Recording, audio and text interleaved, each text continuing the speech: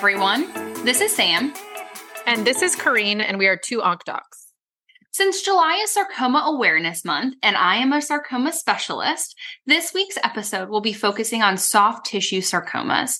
We're going to go over important details on the diagnosis, subtypes, and treatment of a few soft tissue sarcomas. These are rare tumors, and they encompass 1% of all adult cancers. There are many subtypes, and they range from non-cancerous tumors, such as desmoid tumors, to very aggressive cancers and everything in between. So before we start, it's important to know that sarcomas arise from mesenchymal cells as opposed to carcinomas, which arise from epithelial cells. So that's the big difference.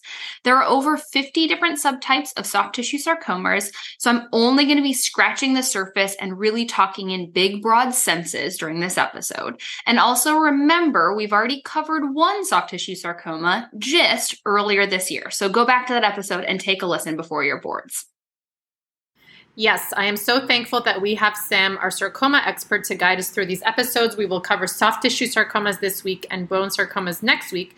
And before we get into the specifics on treatments, what are genetic and non-genetic risks for getting a sarcoma? So most sarcomas are actually sporadic tumors, but there can be environmental exposures that increase the risk. The biggest one that I see in my clinic is radiation. The time from radiation to a radiation-induced sarcoma can range between 10 to 30 years, with the average being about 15 years from radiation to seeing the sarcoma.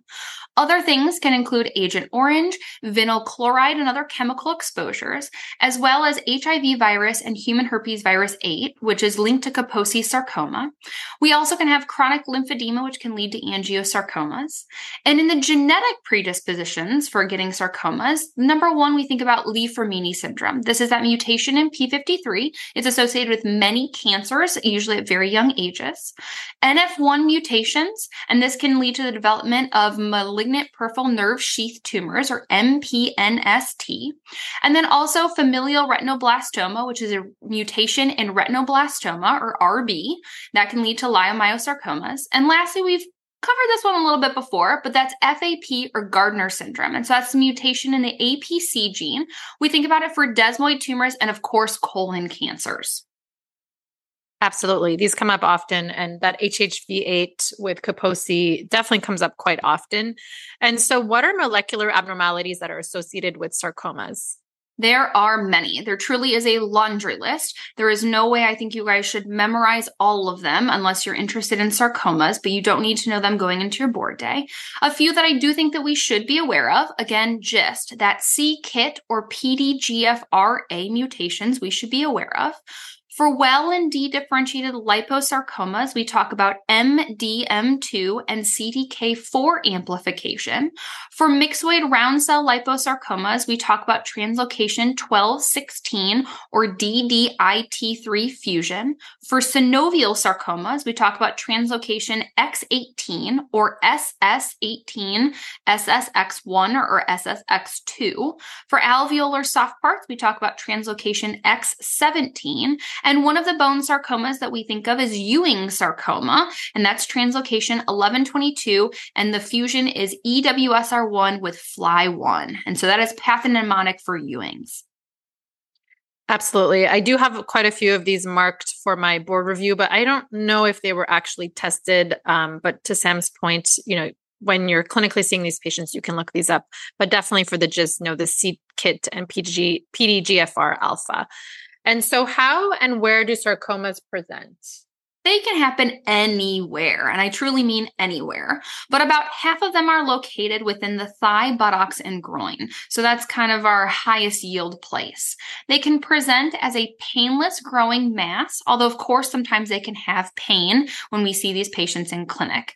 Oftentimes these painless growing masses are misdiagnosed, so almost all of my patients were told it's a lipoma, non-cancerous, or a cyst, and these are oftentimes ignored until they start to grow or cause symptoms. The median time from presenting with the initial mass to diagnosis is about 6 months in sarcomas. Yes, so definitely even in primary care, if there's a growing mass, have that on your differential. And so how do we diagnose sarcomas? We need to at least have a core needle biopsy. FNAs are not enough. This is similar to lymphomas. An FNA will only give us a cluster of cells, but not provide us the architecture. We need the architecture in sarcomas. So core needle biopsy or incisional or excisional biopsies is what we need to get pathology. And how do we stage sarcomas, and what are the prognostic factors? So staging, we need to have an MRI of the extremity or the trunk where the primary tumor is located, a CT if the primary tumor is located within the lungs or the abdomen, and to stage, we at least need chest imaging because sarcomas spread through the bloodstream as opposed to the lymphatic system, and they have a high propensity to metastasize to the lungs. So definitely the primary spot, as well as some chest imaging to take a look at the lungs. We can also do bone scans for bone sarcomas, such as osteosarcoma and Ewing's. And again, I can't say it enough. Most sarcomas do not travel through the lymphatic system. The exceptions of this, there's 5. It's synovial sarcoma, clear cell sarcoma, angiosarcoma, rhabdomyosarcoma, and epithelioid sarcoma. You guys can remember these by the acronym SCARE, SCARE. And this actually was tested on our boards. I remember this was one of the questions. Prognostic variables, this can include the grade. So obviously higher grade is a more aggressive type of tumor, as well as the size. Greater than 5 centimeters, I start thinking these are big tumors. And so I start thinking they're more aggressive with a worse prognosis. The depth of the tumor also plays into it. So we can have superficial sarcomas, which do better than deep sarcomas, as well as the spread of disease. So if there's metastatic disease, we're already talking something more severe. Now let's talk about treatment. What is the mainstay of treatment for localized soft tissue sarcomas? Surgery. And so if you guys, when in doubt on your boards, if there is surgery as an option for sarcoma, you should click it and move on. This is, 1, 2, and 3, we talk about surgical resection. One thing that we need to be mindful of is limb-sparing surgery whenever possible, because there is no difference in disease-free survival or overall survival when we compare limb-sparing surgery plus radiation to amputation. But obviously there is a big change in quality of life for our patients. We also talk about radiation for localized soft tissue sarcomas, and it's typically used in sarcomas of the extremities or trunk when the tumor is greater than 5 centimeters. The big question is, do we do preoperative radiation or postoperative radiation? And this depends on risks and benefits. So preoperative radiation, it's a smaller volume of radiation, so a smaller field. It's a lower dose, but you can have delayed wound healing. Postoperative radiation, it's a larger field of radiation, a higher dose needed, but there's less wound complications. It's also controversial to give radiation for any retroperitoneal soft tissue sarcomas, and this is because we did have a Strauss trial that was negative, showing no benefit for radiation to retroperitoneal sarcomas. Adjuvant chemotherapy is a very controversial topic, so I really don't think you guys can get tested on this. So meta-analysis, it has shown benefit for overall survival with adjuvant anthracycline-based chemotherapy for high-grade, larger, so greater than 5 centimeter sarcomas of the extremity. But again, there is no black or white rules. If you open up the NCCN guidelines, it says case-by-case discussion. So I don't think you guys could be tested on adjuvant chemo. This is super important. And definitely remember surgery with radiation as the mainstay of treatment for soft tissue sarcomas. And so how do we treat patients that have a local recurrence? So this was a board question, and the answer is generally re-resection. And so again, if surgery is an option, we should be thinking surgery with the addition of radiation if possible. So again, local therapy for local recurrence. So we've covered that the mainstay for localized disease is surgery, radiation, and there's not a huge role for systemic therapy.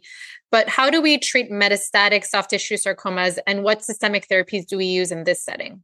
Definitely. This is when chemo comes into play in the metastatic setting. And I think this is when you guys can be tested on some chemo regimen specific to sarcomas. In general, the first line therapy is doxorubicin with or without ifosfamide. So when in doubt, guess doxifosfamide for a sarcoma question. The addition of ifosfamide doubles the response rates as well as the median progression-free survival, but it actually had no change in overall survival. Ifosfamide has good activity in synovial sarcomas and myxoid round cell liposarcoma. So try to add it on in those. But otherwise, it's a conversation of risk benefits. Doxorubicin plus dacarbazine, however, is first line for leiomyosarcomas, and this combination improves median progression-free survival, as well as overall survival for leiomyosarcomas. Second line therapy, we generally talk about gemcitabine with or without docetaxel. Again, the combination doubles our median progression-free survival. We do see a trend towards improved overall survival with the combination. And docetaxel with gemcitabine, again, for leiomyosarcomas, the combination is better than gem alone. But on all comers, we think gemcitabine is doing the bulk of the heavy lifting. You can add docetaxel in, but you need to weigh in risk, benefits, and toxicity. Other chemotherapies that we talk about in the sarcoma realm is trabectedin. We use this for the L sarcomas, so that's liposarcoma, especially myxoid liposarcoma, and leiomyosarcoma. Eribulin we utilize for liposarcomas. Paclitaxel we actually is very sensitive for angiosarcomas as well as Kaposi sarcomas.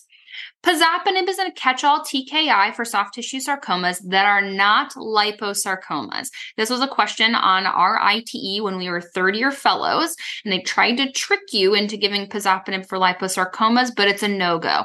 Any other sarcoma, you can try pazopanib, but not lipo.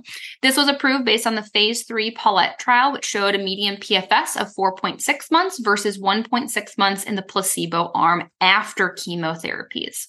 We also sometimes talk about immunotherapy for certain subtypes, and those can be myxofibrosarcoma, undifferentiated pleomorphic sarcoma, cutaneous angio, and dedifferentiated liposarcoma, as well as all-comer sarcomas if the tumor mutational burden is greater than 10. One other caveat before we move on is atezolizumab is approved for alveolar soft part sarcoma. Yes, these are super high yield points, and definitely make sure you re-listen to this section of the episode. And as Sam mentioned, general first-line therapy is that AIM regimen, AIM, with the anthracycline or doxorubicin, ifosfamide, and Mesna. And so are there any targeted therapies for soft tissue sarcomas? There are, and thankfully the list is growing, but a few I think you guys should be aware of is pexidartinib, which is a CSF-R inhibitor. We use this for tenosynovial giant cell tumor, and you need to know that this drug can have liver toxicity. It led to 2 deaths in the trial that got it approved. Tazemetostat is an ESH2 inhibitor. We use this for epithelioid sarcomas. Palbociclib, as well as ribociclib, we use for well and dedifferentiated liposarcomas because they are CDK4 amplified. So that's kind of a breast cancer drug that we use also in sarcomas. Nab-sirolimus, or an mTOR inhibitor, we use for the ultra-rare PEComa. And imatinib we use for dermatofibrosarcoma protuberans. Those are all testable. Yes, very testable, and you really pronounce all of those extremely well. I'm impressed. So what about desmoid tumors? How are those treated? So desmoid tumors, we do lump them under sarcomas, but they are non-cancerous, non-metastasizing neoplasms. They can cause functional morbidity because if they are locally invading or if they're pushing off a ureter, causing hydronephrosis and kidney failure. So even though they're non-cancerous, they can be devastating. They can be very painful. Treatment for desmoid tumors right now, number 1, 2, and 3 is observation. As long as it's in a non-morbid place and those patients are asymptomatic, you just watch. The reason we just watch is about 1/3 of these tumors will spontaneously regress or disappear. Another 1/3 will grow at maybe a very slow rate and not do anything. And some of them will remain stable forever. So observe, observe, observe. We try to avoid surgery in these tumors because what we've seen is that if one cell is left behind, there can be a rapid recurrence of the desmoid tumor, and it can be devastating just because of the local destruction. Local therapies that are not surgery, we can do ablations, and these are performed by our colleagues in interventional radiology, cryoablation, radiofrequency ablation. Systemic therapies, historically, we used to use things like NSAIDs or tamoxifen. We don't really use those anymore, but honestly, the boards are a little behind in updating, so those could be options on test day. But in the real world, we talk about sorafenib first line, we talk about Doxil, and thankfully, in last month, in May of 2023, the New England Journal of Medicine came out with our trial of nirogacestat, which is anticipated to be FDA approved in fall of 2023. This will be the first FDA approved drug for desmoid tumors. Everything we do is off-label. And one thing you guys do need to be aware of is that desmoid tumors are associated with Gardner syndrome or FAP. And so that's the mutation, the APC gene. So they are at high risk for colon cancers, thyroid cancers, CNS tumors, as well as desmoid tumors. Absolutely. And so before we end, can you talk a little bit about Kaposi's sarcoma? Absolutely. So Kaposi sarcoma is a soft tissue vascular tumor. It can involve the skin most commonly, but also the mucosa as well as the viscera. In the United States, Kaposi sarcoma is associated with herpes virus 8 and also HIV infection. So almost all of the Kaposi sarcoma I see are related to HIV infections. At the time of cutaneous diagnosis, you also need to check for mucosal and visceral involvement with scans. They can lead to devastating and even life-threatening GI bleeds, as well as destruction of organs. The cornerstone treatment of Kaposi sarcoma is highly active antiretroviral therapy or HART therapy. So like I say, observation for desmoid is 1, 2, and 3 treatment. HART for Kaposi sarcoma associated with HIV. Controlling the HIV controls the Kaposi sarcoma, and that might be all we need for limited disease. If HART is not enough, we talk about 2 chemo drugs, liposomal doxorubicin and paclitaxel. And you can also utilize radiation if there's 1 or 2 spots. That was such a great overview, and I'm really impressed with how you summarized such a wide topic into a bite-sized episode. And so what are our key takeaways? I gotta say, it was very hard to nip this down because it is truly many fields within one term of sarcoma. But our key takeaways are sarcomas arise from the mesenchymal cells. This is very different than carcinomas. Our genetic risks, again, is Li-Fraumeni, NF1, familial retinoblastoma, and FAP Gardner syndrome. Sarcomas rarely spread through the lymph nodes, but the 5 that do are scare, synovial, clear cell, angio, rhabdo, and epithelioid.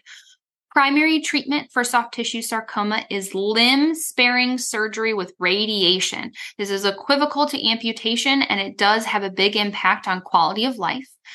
Another cornerstone, which is surgery, is re-resection if there's a local recurrence with radiation, if possible. The most common place for metastatic disease is the lungs. So you guys have to be looking in the lungs as well as other bone lesions. So we get bone scans occasionally for some of the subtypes. First-line chemo for metastatic soft tissue sarcoma should be knee-jerk doxorubicin with or without ifosfamide. For desmoid tumors, again, observe when possible, but systemic treatments right now, sorafenib, historically NSAIDs or tamoxifen, and the soon-to-be approved nirogacestat. Kaposi sarcoma is the last thing that I will cover in key takeaways, and this is in the U.S. associated with HIV and human herpes virus 8. We treat with HART, and then if we need chemo, liposomal doxorubicin or paclitaxel. Such a great overview, and thank you for our listeners for tuning in. Good luck with studying. Please reach out to us with corrections, comments on our Instagram or Twitter to OncDocs. And if you're enjoying these episodes, please feel free to leave us a review on Apple Podcasts. Thanks. Happy Sarcoma Awareness Month, and next week we'll talk about bone sarcomas.